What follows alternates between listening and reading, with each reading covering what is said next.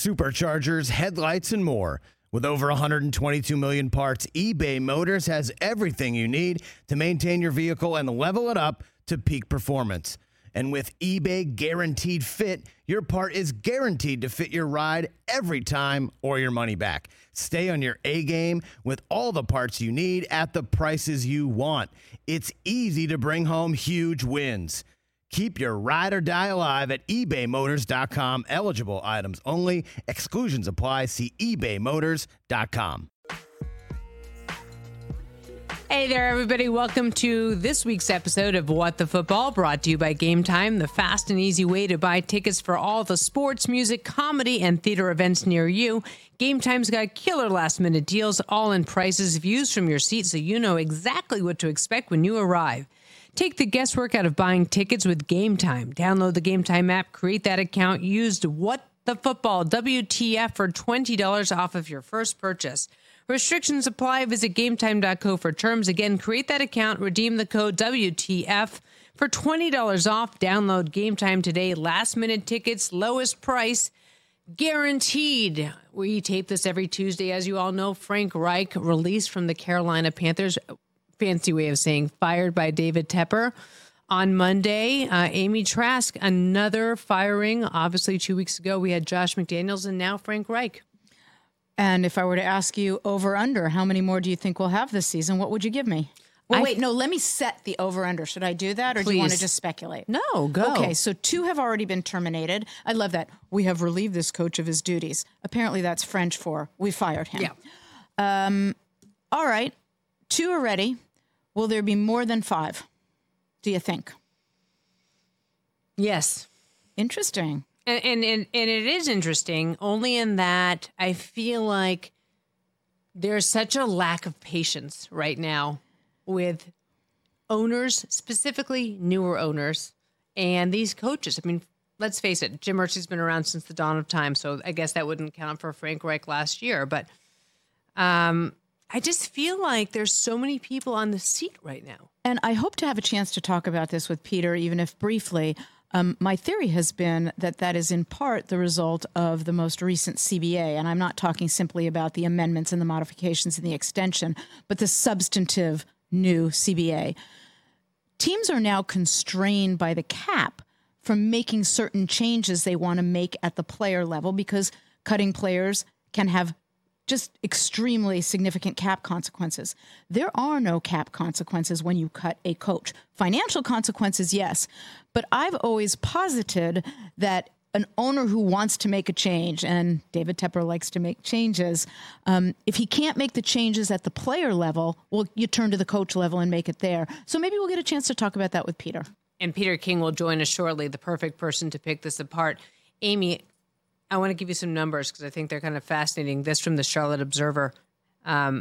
Since David Tepper bought the team, and of course he owns the Charlotte FC as well, he has now fired 4 head coaches in the past 18 months between the two teams. Even further, since 2018 when he bought the team, he's had 6 head coaches, including interims.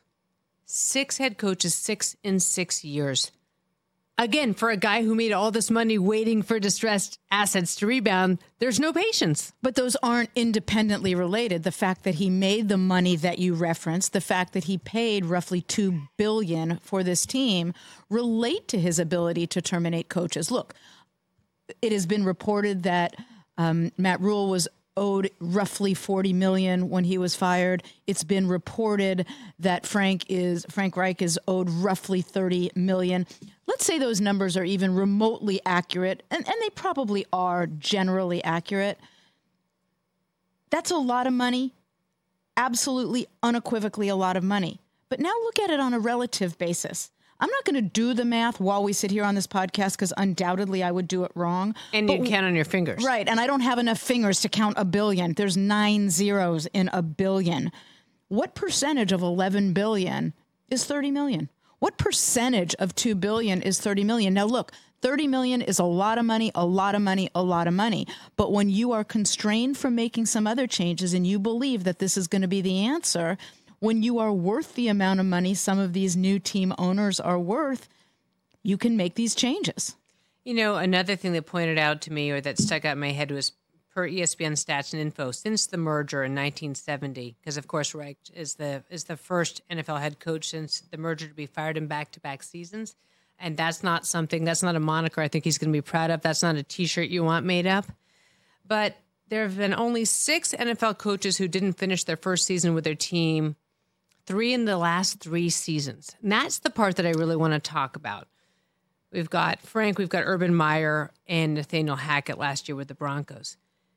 I wonder if we're seeing a trend of these owners being impatient, not letting a team percolate with a coach. Well, it also goes to the money point. In the case of the Broncos with Nathaniel Hackett, a new ownership group that paid a lot of money for that team. With respect to David Tepper, relatively new owner, a lot of money for that team. What's interesting is that's not the background from which Tepper comes. He comes from the Steelers that are known for having among, if not the fewest head coaches over a period of time. But I don't think those two issues are unrelated, that you have people that are spending a lot of money on the team and thus may have less patience or, stated differently, more resources to be able to fire a head coach. Suzy, during my years in the league, the gap between the highest revenue club and the lowest revenue club was over $250 million annually. Now, look, I get it. Every single team makes a lot of money. The revenues to every single team are very, very, very substantial. But when you have a revenue gap between high revenue clubs and low revenue clubs that, as noted during my years, was over $250 million a year, some teams are more able to fire head coaches than others. But this seems, even with that, and again, sometimes I struggle to understand the numbers, which makes you the perfect person for me to be sitting next to. I have trouble absorbing this, like the enormity of these numbers. And, we were talking earlier, I was just saying, even with Jimbo Fisher with Texas A&M, with the amount of money that he's owed in the 70 millions. And there's just such an egregious amount of money, Amy. I guess I don't understand, and that's why I'd love you to explain. How does this work financially? I mean, you just threw out some stuff, and that's what I call your numbers stuff. I don't get it. I kind of like it. I don't get it. I mean, how does this make sense? And who the hell would want to walk in and take a job like this when there's so little security? Well, I'll tell you who would. But let you finish because I just interrupted you because you got me all excited. Go. You got me all excited. Go. There's 32 of these jobs, 32. And there's a lot more than 32 people who want these jobs. Supply and demand. There's always going to be more demand for these jobs than there is supply. Now, supply and demand works both ways. If you are the hottest coaching commodity, if you have your choice of jobs, supply and demand will work differently, because if there are a number of teams looking for coaches after this season or even before the end of the season, you can be picky and you can rule out teams you want. But if you are not in demand, you're going to take a job. There are 32 of these jobs. That's not a lot. There's more people that want them. And by the way, someone is always going to think, well, I know, but I can handle this. I know he fired Frank. I know he fired Matt. I'm going to get this right. There's a lot of confidence in the coaching world. No kidding. That's part of the job requirement when they put it out there. On Tuesday, David Tepper did speak to the media about firing his head coach. Here's what he had to say. I do have patience. I'm just not, my reputation away from this game is one for extreme patience. There's no reason why that doesn't, come here too. It does. Now, that patience comes with good performance and things that you want to see progress being made on different aspects. And as I said, I would like to have somebody here for 20, 30 years. I'd like to have somebody that would say eulogy at my funeral in 30 years. Okay, maybe it's 40 years, I hope. But that's what I'd like to have. Yeah, I don't think he's going to be having any of his recent head coaches there at the end of the run. Well, if you're getting $30, $40 million for not working, maybe you would go. No joke. But I have to say, you brought it up earlier as a former owner of the Steelers, and again, a partial owner, from a guy who was born and bred in Pittsburgh. He's talking about having patience, but I mean, I just thought that quote was so bizarre. How do you, yes, your reputation is about, and you know more about hedge funds than I do because of Rob, but it just seems to me that we heard him swearing coming out of the locker room, having fit. And yes, again, you're used to having an owner with a big personality. What's your perspective on this? I'm laughing when people made so much of him dropping an F-bomb coming out of the locker room. If they could have heard Al and I sitting together watching games, they would have been stunned. You know, the F-bomb is like the word "the" in football. At least it was where I worked. You said that it was in every sentence and it was used like the word "the." So I was not put off by his swearing. But yes, I did work for a team owner who went through quite a few head coaches. And, you know, one head coach that Al fired, I say it, fired, not relieved of his duties, said something really, really wise to me. It was Joe Bugle, a wonderful, wonderful, wonderful man. And it was the day that Al was going to be firing him. And I talked to Joe ahead of time and told him how sorry I was and that I really I felt terribly and I wanted Joe to succeed. And I was sorry that this was happening. And Joe looked at me and said, "Al's doing the right thing, Amy." He said, "I'm a really, really, really good assistant coach. I am not a good head coach." And that was from Joe on the day that Al fired him, which Al did later in the day after that conversation. My point being, not all good assistants make good head coaches, and Joe was wise enough to realize that. And there's so many other names that are going to pop up too. And I think about what, I guess my head is going from assistants to coaching trees. We're talking about a lot of the Belichick coaching tree guys who have not had that much success, let's face it, right?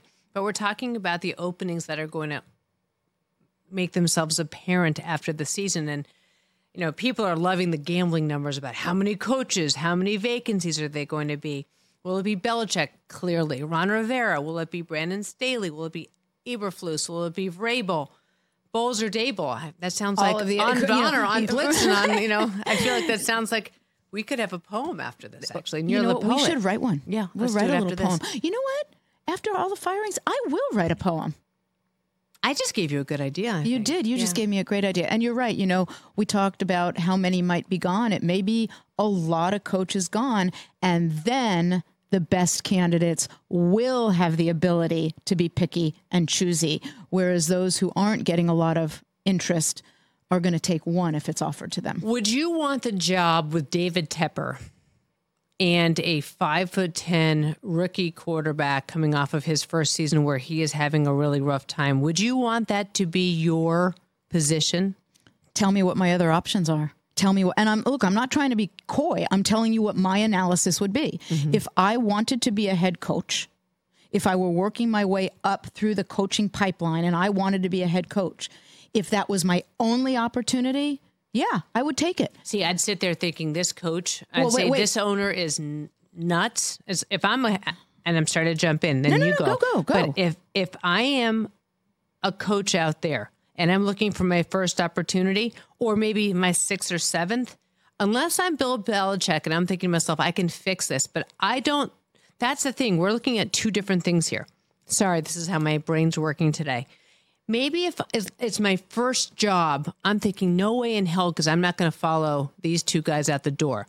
Maybe if I'm Belichick or Rivera, I'm thinking, God, I've got like decades of experience behind me and I can fix this. But part of me is thinking, I'm not sure that this 5'10" quarterback is who I want to be attached to. I think all of the points you raised are good ones. You know, do you have another opportunity? Do you want to be a head coach right now? If you are a hot assistant, or you think you are, but you only have one opportunity, do you take that opportunity now or do you wait because you don't know when the next opportunity will come along?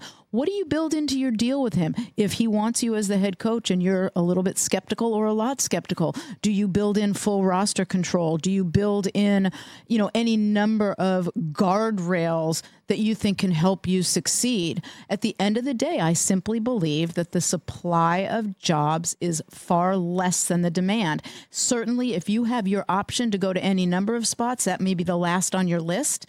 But if you don't have another choice and you want to be a head coach and you want to be a head coach now and that's your one opportunity, I think you're taking it. Here's what's going to be fascinating. And Tepper hasn't said that he's going to stick with his GM either. What's going to be fascinating is who takes this job. Is it going to be somebody who insists on shopping for the groceries and cooking? Will it be somebody who says, like, if you want me to come here and fix this, I want it all? Because you say that to a billionaire like Tepper, that type tends to be pretty controlling because they always think that they're the smartest person in the room. And then remember, and by the way, nice Bill Parcells reference with the groceries. Thank you. Remember also, that money's yours if you're fired. And so if you're fired, if you're Matt Rule, if you're Frank Reich, if you're anyone who's fired this year, if you decide, I'm done working, I'm going to the beach, that money's pouring in. Now, if you get another job, there are offset provisions, and we've talked about that on past podcasts. We won't go into hanky-panky, although there's hanky-panky. But, Suze, it's a lot of money you're earning. Even if you're not working anymore and you're not earning it, you've earned it because you're getting it. That made no sense, but you know what I'm saying. Would you want to be somebody taking in up to $30 million a year and have your moniker or your sweatshirt say, I got fired because I stunk at my job, but I made a ton of money? Well, what if your shirt said instead, I got fired because the owner of the business fired me without giving me the patience he indicated he would initially to build this and repair this? I mean, you can write whatever you want on the shirt. You can put your narrative however you want. I got fired because the owner was impatient, even though he promised me patience. Also, how much is it going to piss off David Tepper to know that Frank Reich is sitting there basically fanning himself with the money that he made, flushing it down the toilet? Or does he not care at all because he has so much money? Well, I don't know if he cares or not, but I am very, very confident he factored that into his decision. You don't fire someone to whom you owe that amount of money without at least thinking, how am I going to feel about paying him that amount of money? You got to weigh that into your decision. If he had all that money, he could spend it on Game Time, Amy. I'm just saying, he could spend it on Game Time. Because before we get to Peter King, I want to tell you about Game Time. Please do. I just had to make some kind of stupid, cheesy transition like that because I always feel like... It was not stupid. It was not cheesy. It was very well done. Yeah, I know. Whatever. You know how frustrating it can be to find those tickets for the game at the concert you've been dying to see. Everyone always thinks I'm buying all these tickets. I really am because we have too many kids. Xander wants to go see Mamma Mia at the Pantages. I'm just saying, I got to go look on Game Time. So I want to tell you about this because I love the app. It's easy to navigate. You can see exactly where your seats are going to be. And that means no more showing up and you're looking at a wall or you got something in front of you and your kid can't see and they're complaining and you have to buy them more candy and it's super annoying. Because in my house, I've got kids with different tastes and allegiances to artists and teams, and it's the perfect way for me to find tickets to satisfy everybody. I love that they've got deals on the tickets. I've missed the minutes before I get there. Even after about an hour, I can still show up because no one's ready on time. They haven't fed the dogs. They've got no water. There's complaining going on. So take the guesswork out of buying these tickets with Game Time. Download the Game Time app, create that account, use the code WTF for $20 off of your first purchase. Restrictions apply. Visit gametime.co for terms. Again, create an account, redeem a code WTF. Of course, that's for What the Football for $20 off. Download Game Time today. Last minute tickets, lowest price guaranteed.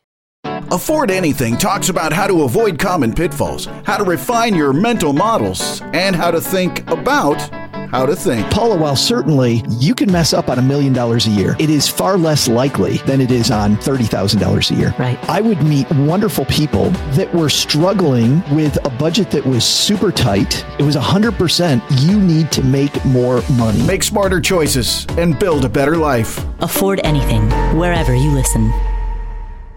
What's up, everyone? It's Reality Steve, your number one source for all things Bachelor Nation and reality TV. Every day, I'm giving you the behind-the-scenes juice and your info on all your Bachelor Nation stories and also interviewing some of your favorite reality stars. My name has been synonymous with spoilers, but I'm so much more than that. Give me a listen. The Reality Steve Podcast, part of the Believe Network. Just search BLEAV on YouTube or wherever you listen.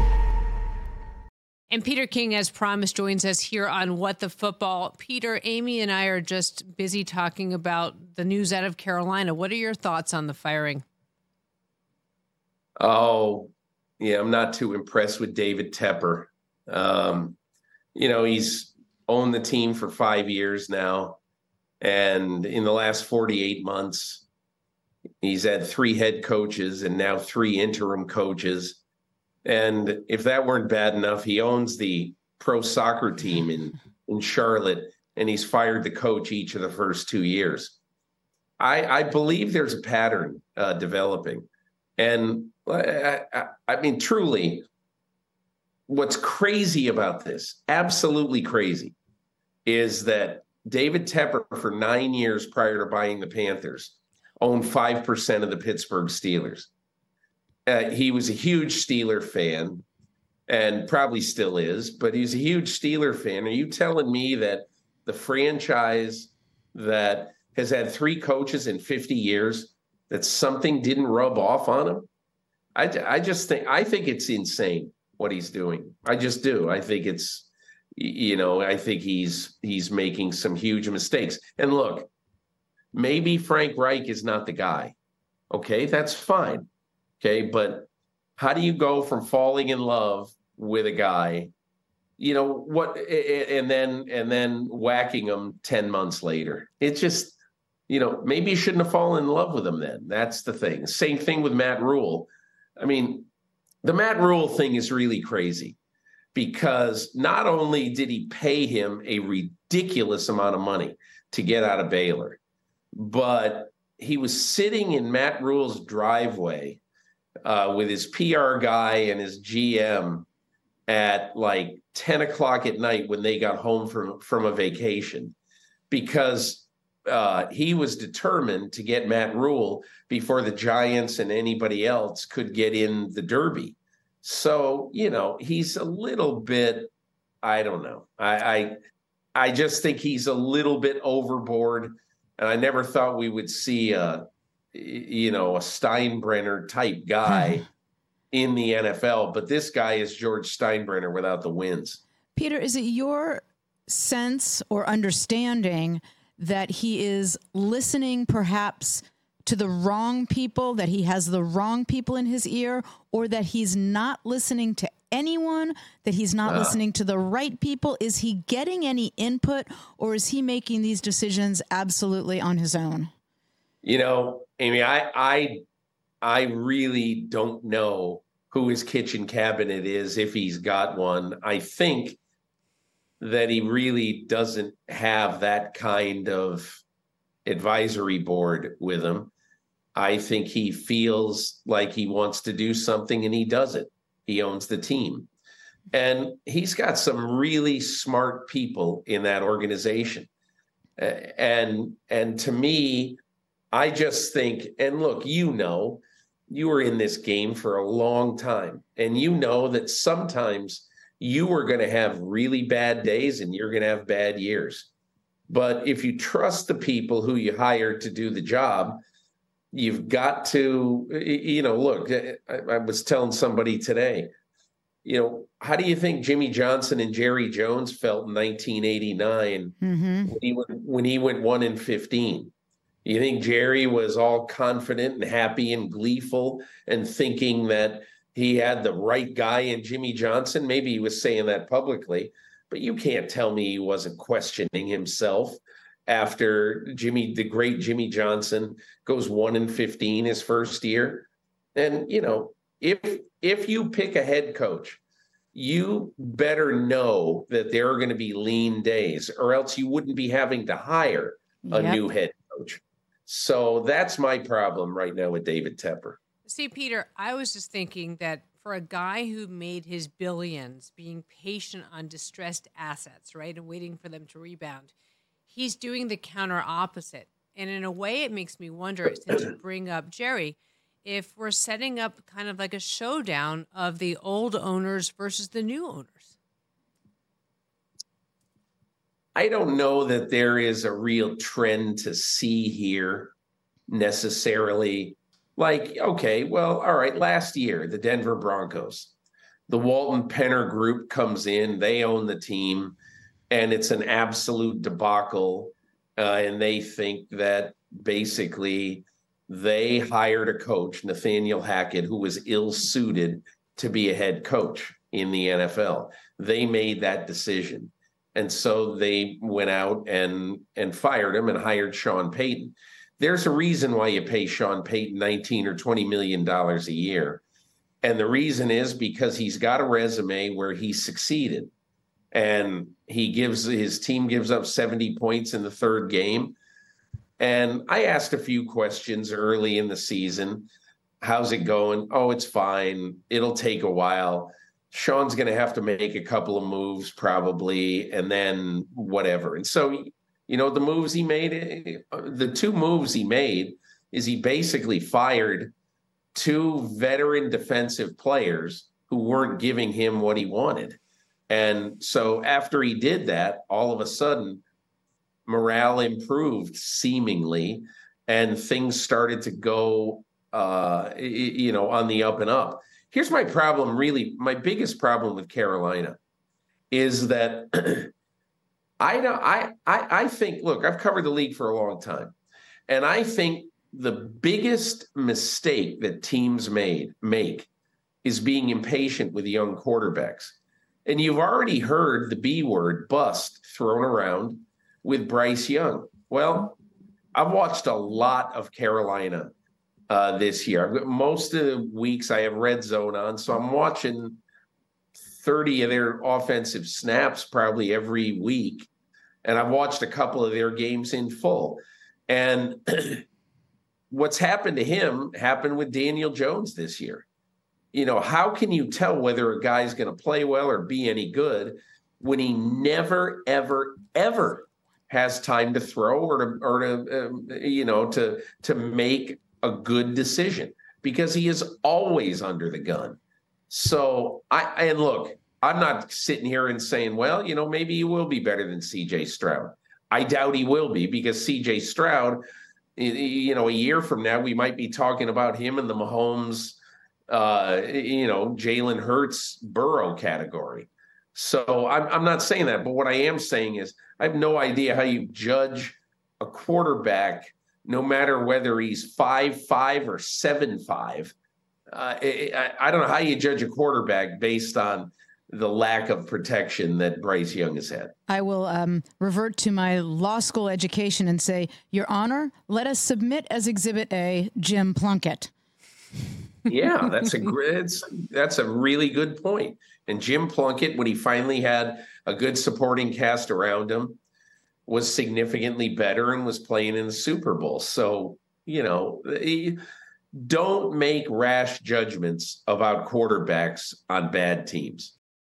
So if you are a name out there, like let's throw out Ben Johnson, and say that David Tepper says, do you want to come here and coach Carolina?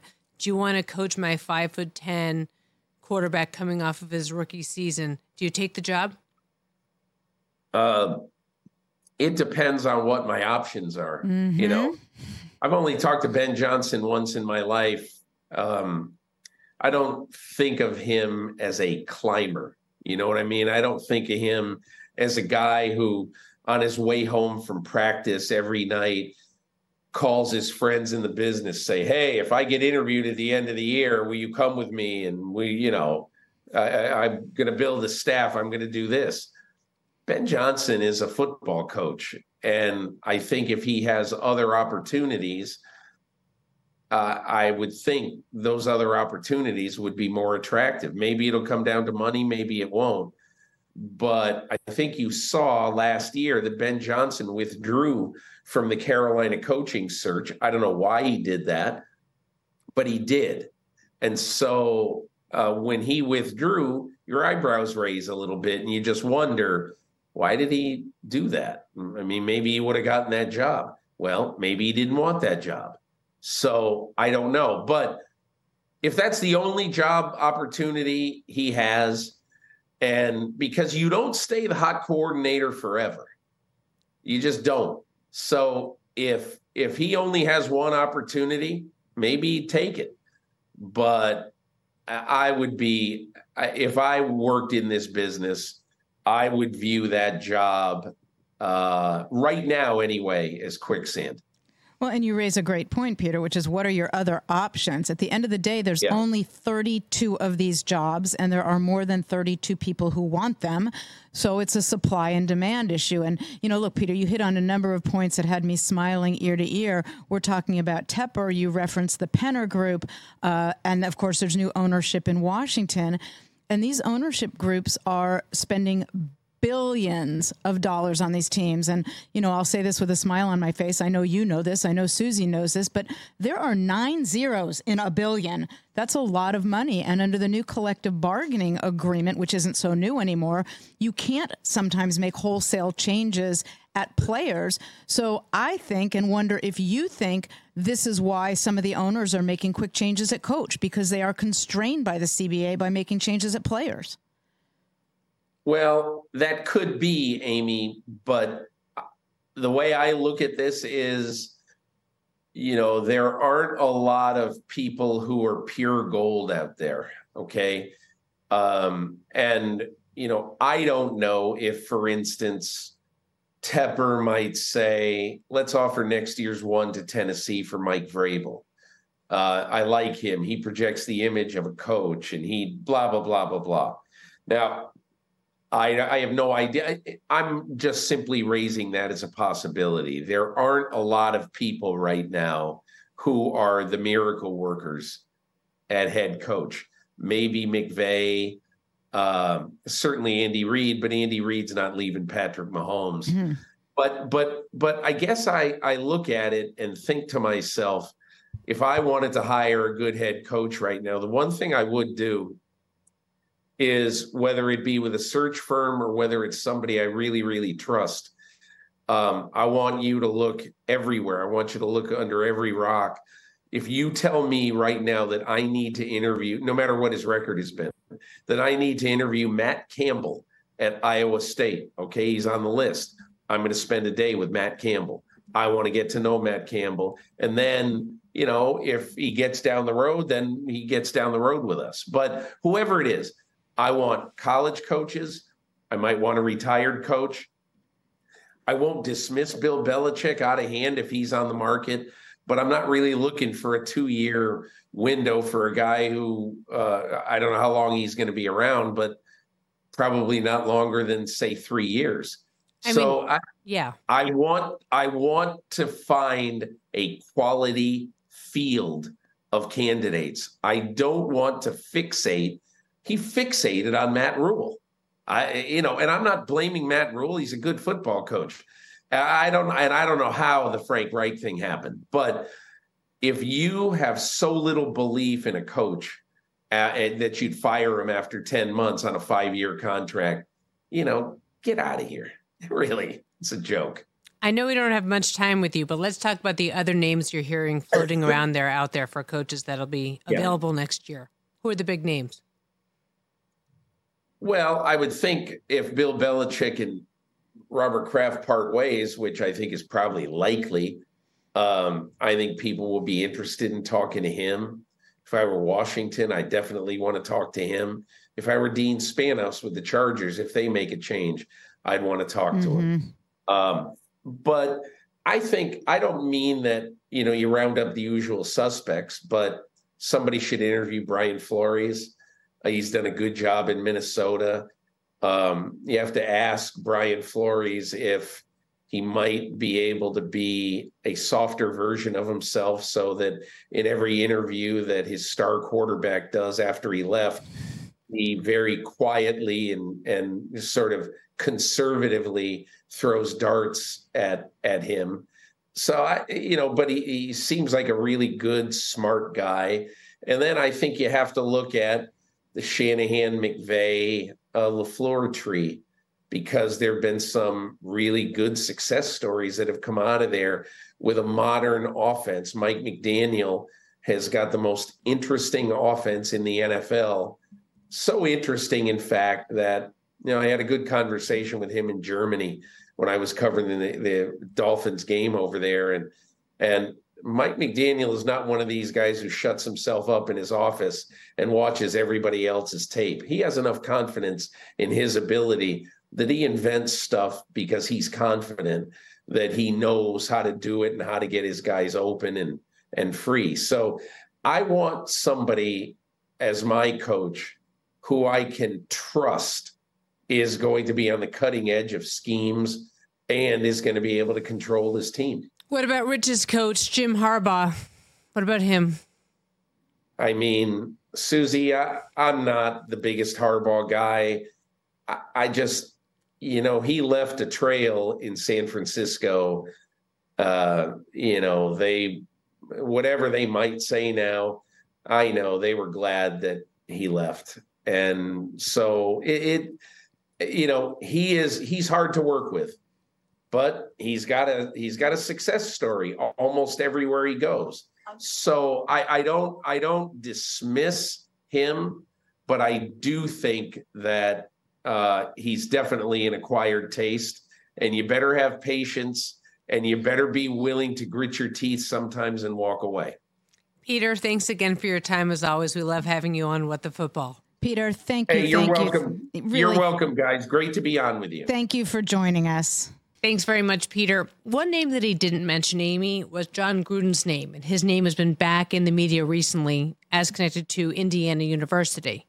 And I know you've got some strong feelings on that. I do, but I will note with respect to the dangling of his name in the Indiana University context, it has now been reported by some that was simply an effort by those in his circle to get his name back into the mix, and that it really isn't something being considered by the university. And I think that's a good thing. There were emails that were leaked in association with that which was going on between the Commanders and the league. And a number of those emails were John Gruden's emails to Bruce Allen and to others. And I think the focus has become entirely misplaced. The focus is on why were they leaked and who leaked them, when the focus should be on what was in those emails. Those emails contained horrific, racist, homophobic, misogynistic statements. And you don't put something like that in an email if those aren't your beliefs, and you don't send those emails to someone unless you know that person either agrees with you or at a minimum is not going to be bothered by you sending them. So when I read that his name was floated in association with Indiana, my immediate thought was, whoa, whoa, whoa. You do not bring someone in to a university setting in particular that has espoused those racist and homophobic and misogynistic views. I think that's the case with an NFL team as well. I thought it was wrong for the Saints to bring him in as a consultant. But I was glad that that Peter didn't mention John's name. And I don't think that the focus should be on who leaked the emails as much as what was in the emails. Yeah, I think it sounds to me, if I were to surmise, like you said, it sounds like a fishing expedition. But you said something so interesting to me earlier about what parent would want to send their kid to play for a coach with this kind of misogynistic background. And the sad thing is, my first reaction is the ones that want to win sometimes. Sometimes people are willing to overlook these things for their kids' future or for winning or for tradition or for a program. And it's kind of sick and twisted. Well, you're 100% right, but I misinterpreted the look on your face then. Because when I said, if I'm a parent of a student, I do not want someone who's espoused those views coaching or interacting with or acting as a leader for my child. And when we had that discussion, I thought the point you were making is there's a lot of parents who may agree with the views he shared. But you're right also that there are other parents who may not agree with him, who are going to say, but if we can win, we can win, we can win. But there may also, there are people in the world who agree with the horrific comments he included in those emails. Amy, you worked with him in his first stint with the Raiders. What was that like? I'm smiling and about to giggle because, I'm thinking of reverting to law school, Amy, and being not podcast, Amy. I want podcast, Amy. She keeps telling me, Amy, you're not making a presentation to a bank. You're not in court. Just let it rip. So I will. Of all the coaches in the almost 30 years I was at the Raiders, John was the only coach who made it very clear that he didn't want to interact with me. And, I didn't have to interact with him to do my job. My only point in sharing that was I don't even, and I'm not trying to sugarcoat this. I just don't know exactly how to express what I'm trying to express. John was just a very different coach than any of the other coaches in the years I was there. But how did he make it clear to you? And it doesn't have to be he walked up to you and put a sign on the wall that said, I don't want to deal with you. But how do you figure that? And it wasn't unique to me. I was not the only one. John wanted to interact only with Bruce. Bruce wanted to be the intermediary between John and Al. So let me make clear, I'm not making this personal. This was me. It was the CFO. It was the general counsel. It wasn't uniquely that he refused to deal with me. He didn't want to interact with any of us. He wanted to interact with Bruce, and Bruce wanted to be the intermediary between John and Al. It was a very... It's not the way I believe a business should run. I believe the 4 most important words in business, and I know I've said them before, and I'm going to keep saying them: communicate, cooperate, collaborate, coordinate. And that's not the leadership style he or Bruce showed. So what was your reaction when you saw the content of those emails? Were you at all surprised? No. What were your thoughts when you saw them? Well, they're horrific. I wasn't surprised, but I wasn't surprised that he sent them. I also wasn't surprised to whom he addressed them. Again, you don't send emails like that if you're not comfortable interacting with the person to whom you're sending them as to topics like that. I'm just curious. By the way, I'll share with you something I've never shared with anyone else. I bet if you went through that whole treasure trove of emails, there's some in there about me too. A good sized complaint? Maybe. What was Al's reaction when he was being so strange with you? Because as we all know, you were Al's consigliere. Well, again, I want to make clear it wasn't just with me. He wouldn't interact with our CFO, certainly with our general counsel. Al saw all this, but, Al was a lot more patient of different personality styles than many people would believe he would be. John was a good coach. John was good at X's and O's. He's not a personnel guy. He's not a talent evaluator, but he was good at X's and O's. But ultimately, Al decided to trade him. So fascinating. See, we started this podcast with patience. We're ending it with patience. We started with lack thereof, and we end it with a lot of patience. Okay. I brought that full circle. You did. You did that well. You did that very well. That's why they pay me the big bucks, but not the Frank Reich big bucks. Someday, all I want in life is for somebody to pay me just boatloads of money to not be good at something. Well, now, that's well put. Or to not do anything. Yeah. Now, here's, and I'm going to talk finance a little bit because now we're in my happy spot. Okay. When a team terminates a coach, that's a fancy way of saying fires. I love when they, we've relieved this coach of his duties. What you're really saying is you fired the coach.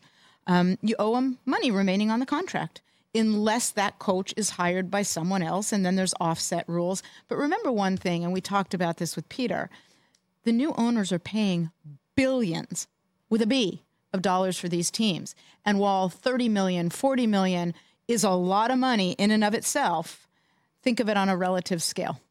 Oh, my head is spinning. That's just too many numbers and too many B's. Thank you all for taking in this edition of What the Football. We will see you here each and every Tuesday. Thanks for taking it in. Have a great, great week.